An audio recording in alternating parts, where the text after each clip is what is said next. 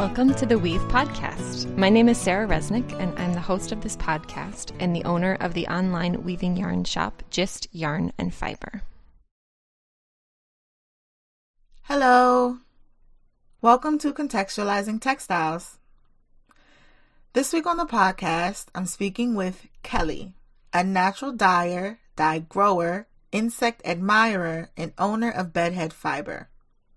Bedhead Fiber is a declaration of adoration for plants, fungi, natural fibers, farmers, and the slow process. They believe in the power of plants, the necessity of healthy ecosystems, and supporting farmers. Hey Kelly, welcome to the podcast. Thank you for joining us today. Hi. Can you start out by telling us about your background and sharing how you found your way into the world of textiles and farming? Yeah.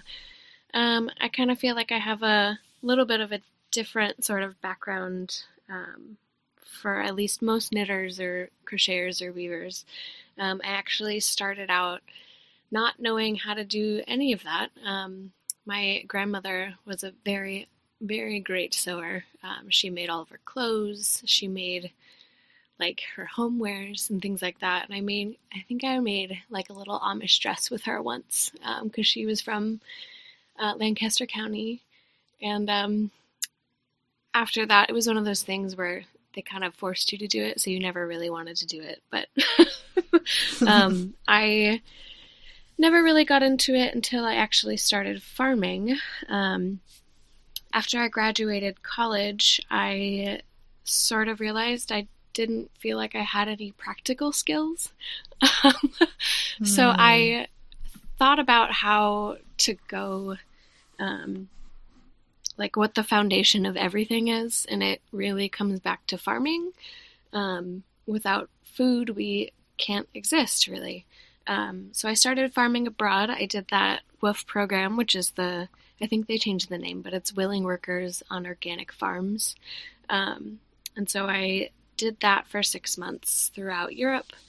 And I actually started in Greece, and I ended up on a farm in Greece with a German woman who ran the farm.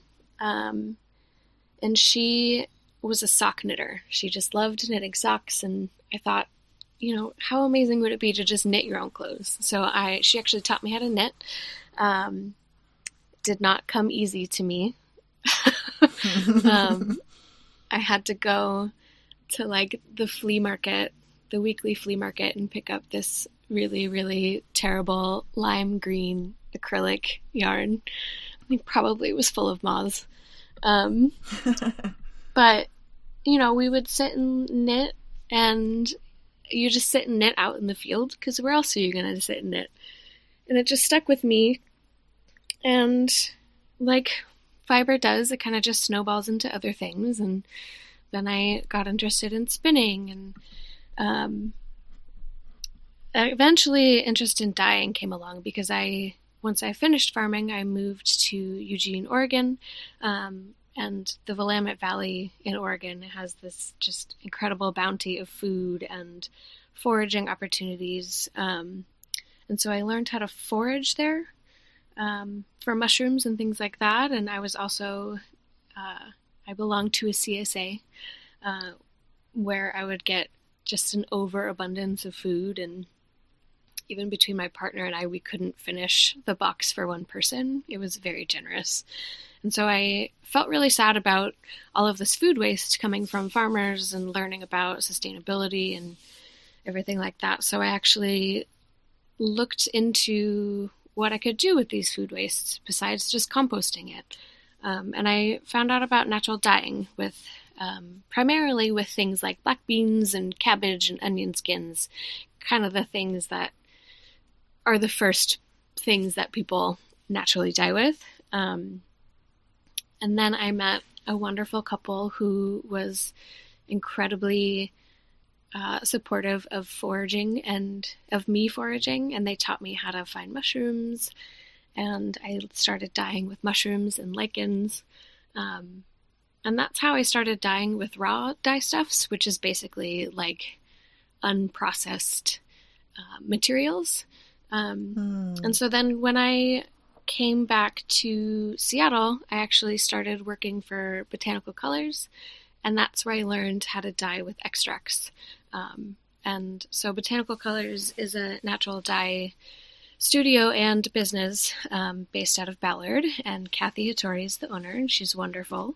And I learned how to, match specific Pantone colors with natural dyes for clothing designers and things like that. So that sort of learning, having a foundation in the raw dye stuffs was really great. And then having that sort of compounded extract knowledge was really important to sort of further my abilities in natural dye. So it got to a point where I wanted to start dyeing my own colors, just because you get a lot of the same colors. And it was mostly focused on fabric. And as a knitter and a spinner, I wanted to focus on yarn. So I kind of had, when I was in Eugene, I kind of had a situation where I was underemployed.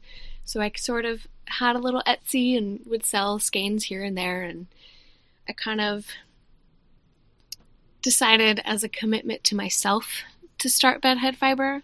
I was raised with a focus on things that I should be doing, like should be having a career, I should be getting married and having children. And, I never really wanted any of those things. It came down to it. And so I never really committed to anything as far as career goes or hobbies or anything like that. So Bedhead Fiber was sort of a commitment to myself in my progression as a person.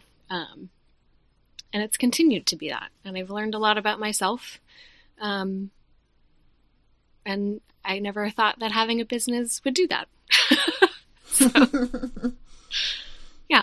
Yeah, that's super interesting. I mean, on your site, it says, Bedhead Fiber is a declaration of adoration for plants, fungi, natural fibers, farmers, and the slow process.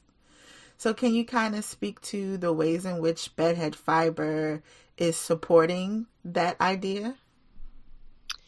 Yeah, it's definitely taken me a while to see, without sounding too cheesy, but the journey of Bedhead Fiber and myself as a person. So textiles take time. And they should take time, honestly. There are things from the earth, or they should be. So growing indigo and processing indigo takes an entire year, and growing wool and processing wool takes a year or more. I think that's why I identify so much with your work and the things that you're doing, and especially the statement about, having adoration for plants, fungi, natural fibers, and farmers and soap practices, because it's such a system, creating a textile. When you understand, like me thinking about how I'm going to inoculate my soil plays into the quality of the plant that I'm growing, which feeds into the quality of the product I'm producing, which feeds into the quality of the textile. Right. And I mean, even if you think about the history of plants, like you were talking about with indigo and cotton, it's not happy. A lot of plants have caused a lot of pain to a lot of people. And so having sort of this superficial, happy view of plants, specifically indigo and cotton, is doing an injustice to a lot of people and the history. And so I don't think that we can ignore that history, and so the more you know about the things that you do, the more time it takes. That's the slow process. Growing indigo takes, once it gets started, it takes, a season, but processing it and then knowing about how to create a vat and maintain a vat and everything like that takes time. And processing linen takes time with flax, and processing wool. The sheep have to grow it, so I don't know. Everything takes time. I think that we live in such a fast-paced world that telling people about natural dyes and natural fibers for when they don't know about it, it's just kind of like, oh, I don't understand why it takes so long. You have to sort of explain that everything needs to be thought about and cared for. You know, if you have bad soil, you're not going to have a happy plant, and then you're not going to have, you know, a happy farmer. Everything ties into each other, you know. Yeah. You're not going to get good colors. You're not going to get a good skein of yarn. So it's all connected. Mm-hmm. You mentioned that you forage a lot of the materials that you dye with. Do you grow your dye materials as well? I do grow some. I do live in an apartment with a really nice garden in the back. So it's like Seattle typical fashion. It's on a hill. So I have a lot of things in pots and things like that. And I actually did grow, I would like to thank my farming time to learn how to be as efficient and possible with planting. But I did grow a lot of the dyes that I used. Indigo, there's no way that I could grow as much as I need. I think I had like 4 harvests and I got about 50 grams of indigo. So it's definitely growing and processing your own indigo definitely adds to the appreciation of how much work and labor goes into it.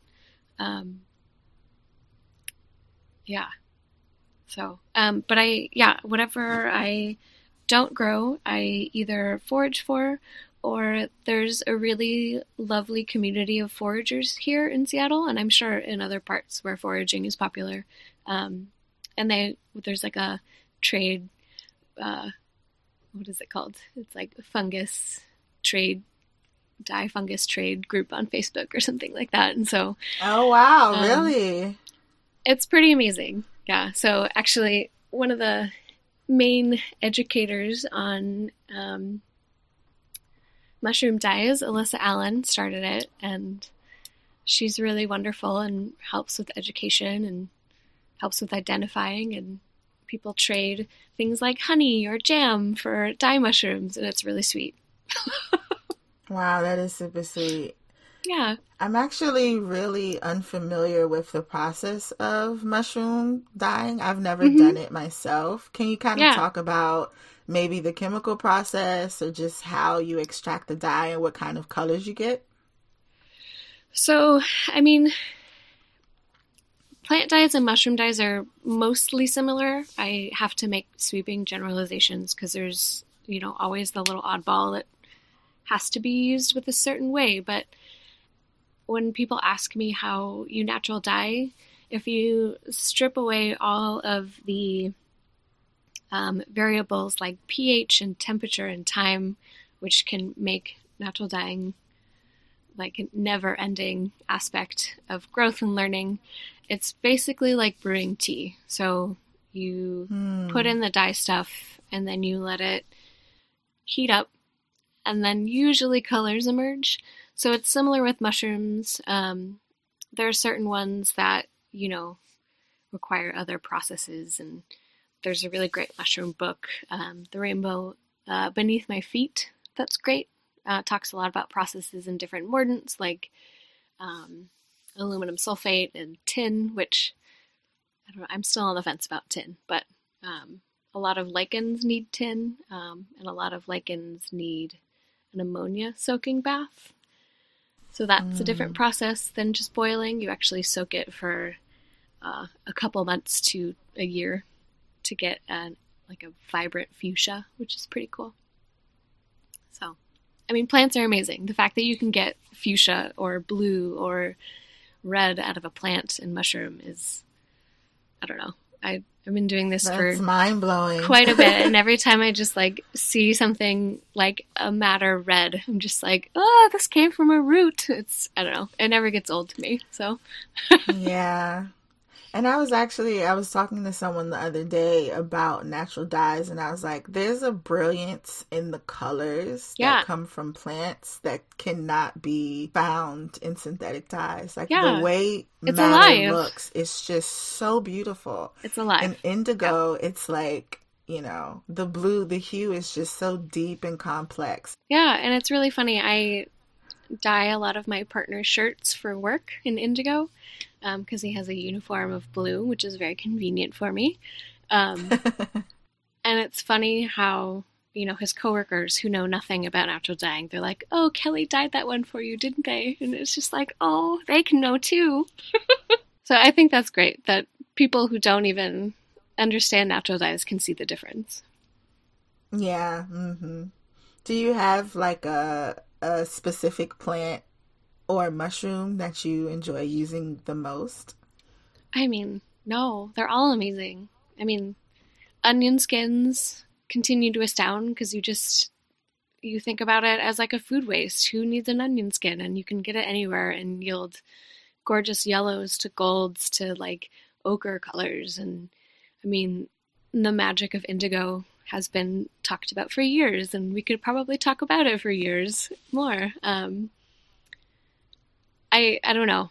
Every time I dye with something new, I just am amazed. And like avocado pits have pink, and black beans are purple, and you know, a lot of people give huff about things that aren't light fast, and they get to be kind of sticklers about it. And I think that you have to take in consideration that everything has a limit. Like plants have a limit. You can't expect them to last forever. But you know, I feel like the sticklers sometimes get in the way of exploring the fun and amazement of natural dyes. You know, it's like, as long as you're not a business selling those products that are not light fast, or at least if you tell people about how to care for it properly, that's different. But you know, like having a fun time dyeing Easter eggs with your kids with the purple cabbage is amazing, and it's fun, and it should be. So I don't know. I think natural dyes are wonderful because they are so approachable, and I'm very grateful that it's becoming more popular. But like with anything, it has limitations. Yeah, I agree, and I understand that fully, because I think that if people were to think about,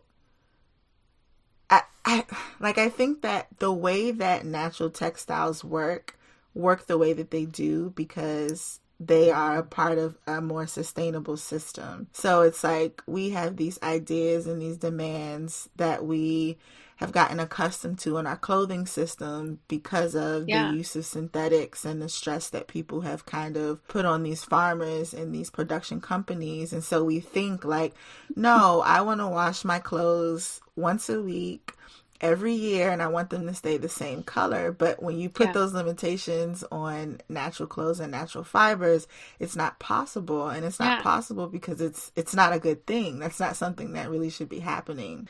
Right. And I mean, a lot of natural fibers are like antimicrobial, so they actually don't even need to be washed as much. But that's a whole nother conversation. Well, I mean, with denim, it's the same thing. Like, you're supposed to wear your denim multiple times before you wash them. Yeah. But I was going to say it's like equating it with like the slow food movement, you know, like once you accept, you know, the slow food principles, you're not going to go to your farmer based in Seattle, Washington and ask for bananas. You know, it's not going to happen. Right. Yeah.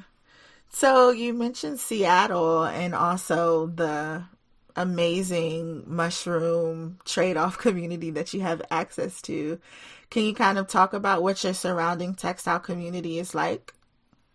Yeah. I mean, Seattle's grown and changed so much, and it used to be quite a big hub for textiles and knitting and things like that. I mean, Seattle is on Duwamish land, and it's important to recognize that heritage of weaving and fiber making and dyeing and things like that.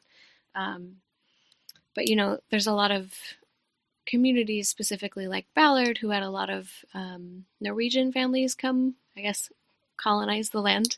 And they introduced a lot of knitting and traditions in that end.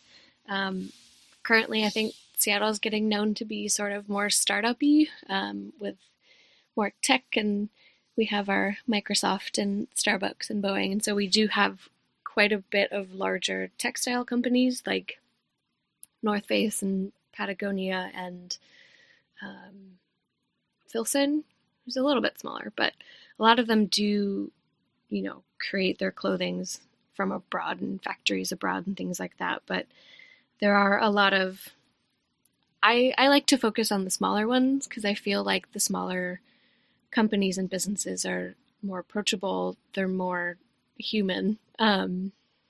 There's a organization called Muses, which actually helps refugees and women who come here and teach them how to make clothing and have it be a job for them that enables them to make a living. Evernew, which is a new-ish company that actually created a way to recycle clothing.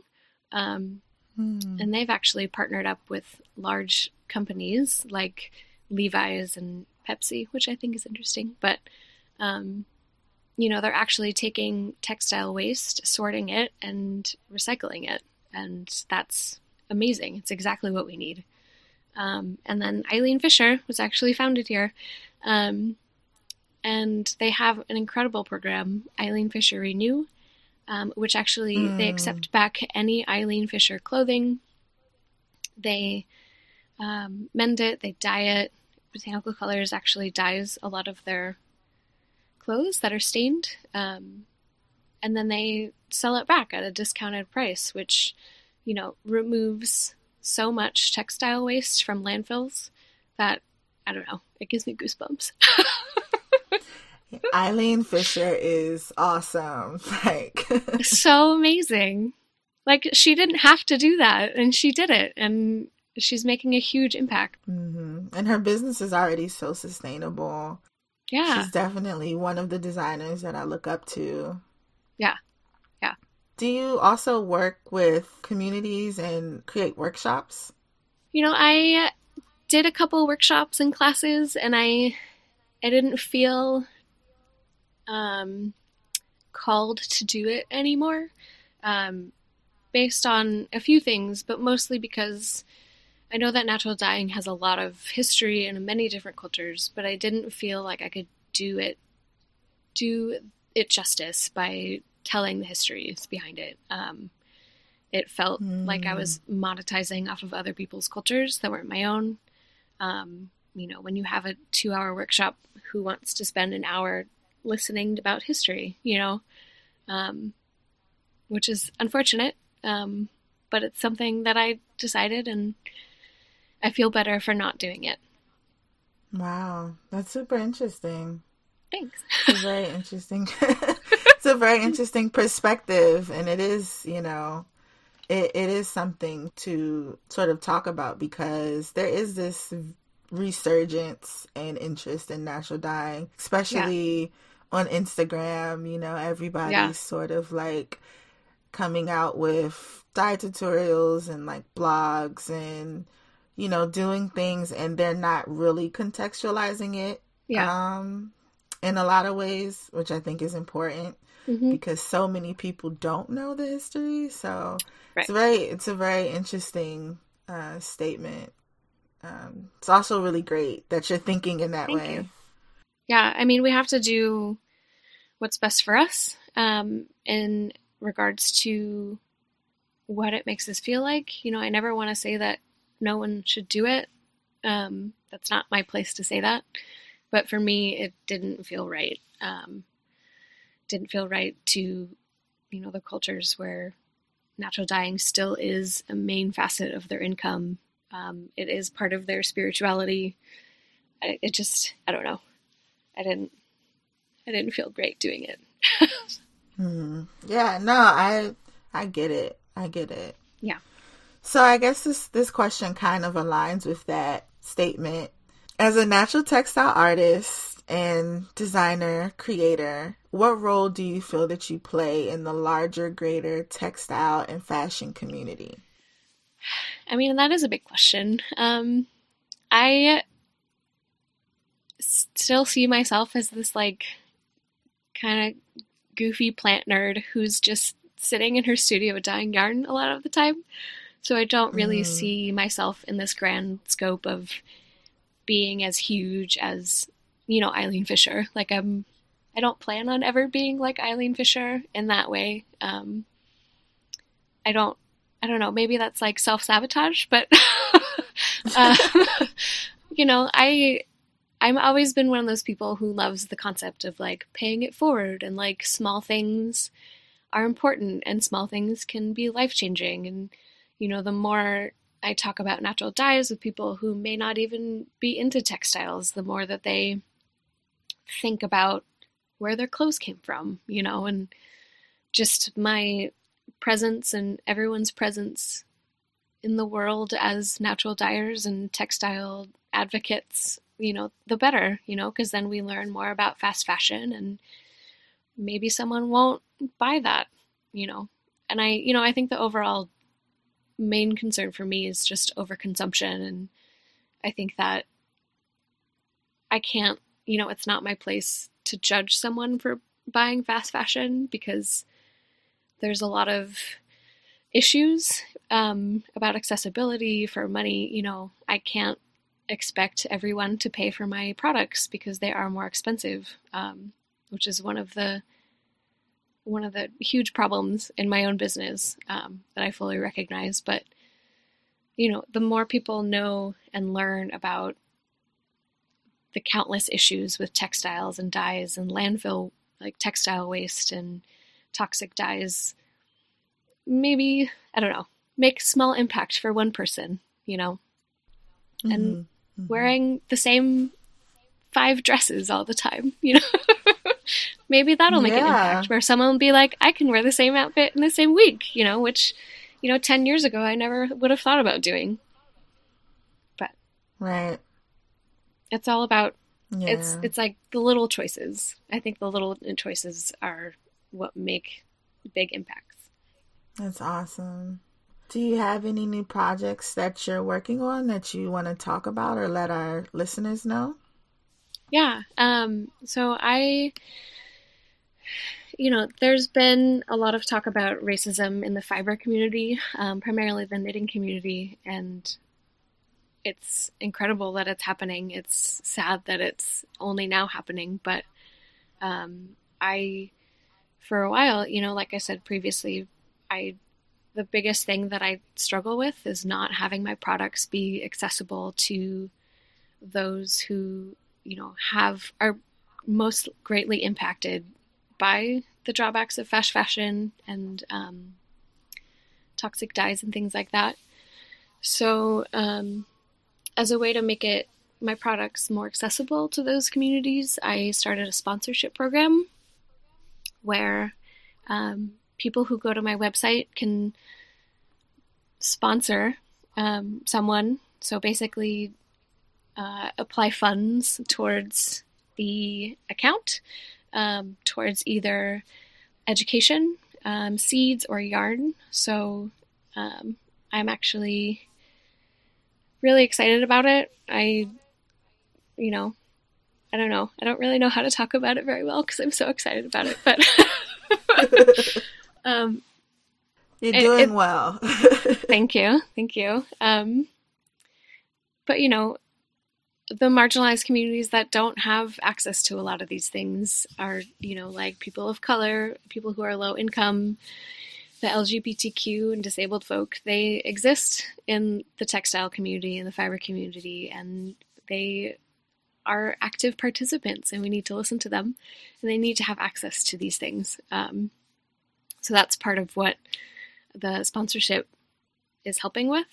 So, I only started it in February, so it's only been about 2 months, but I, have already, not me, but people who have funded it, have already sent 2 people to an indigo dyeing class with Abubakar Fofana, I've sent dye seeds, I've sent yarn to sponsors, and it is amazing. Otherwise, they wouldn't have had those opportunities. Wow, that is awesome. And Yeah. I've seen Abu Bakar Fafana's work, and he's amazing. He's super talented. He's pretty incredible. Yeah. The program that you're working on is also so interesting. And I'm kind of curious of like, where are the spaces that you have been able to find textile artists or weavers or knitters of color? Like, where are these conversations happening? Yeah, a lot of the conversations are happening on Instagram. They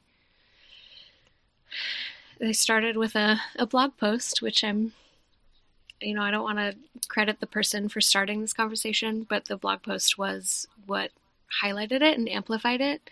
But there's been a lot of people of color who have done a lot of work in assessing what was problematic about the post, and subsequently a lot of things that happened after that were awful. This could be a whole nother podcast, and they've actually done podcast. So they started a blog called Unfinished Object with Grace, Anna, Karina, Ocean, and Sukrita, who were many of the people who contributed to this conversation. And that's a great place to look and read up about it. I also have some on my Instagram and highlighted stories and links to them as well. But yeah, it's an important conversation, and I think that people of color are finally being heard and finding themselves and finding each other in this community, and I think that is incredible and long overdue. Yeah, definitely, given the history and the contribution, it's, Yeah. It's for me. It's been healing. It's been very healing. I've learned a lot, and I feel much closer to my ancestors. So, yeah, and that's amazing. That's awesome. So can you tell people where to go on social media and the internet to find your work and to find the links to some of those websites? Yeah. So my website is bedheadfiber.com, and that is also my Instagram handle. And I welcome any emails at hello@bedheadfiber.com. Great. So one last really heavy question.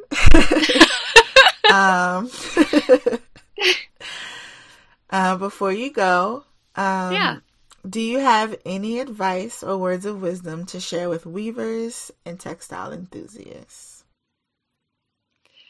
So once I started snowballing in fiber arts, I had to put a firm boundary on weaving, just because I live in a tiny apartment and I could foresee like 10 looms everywhere.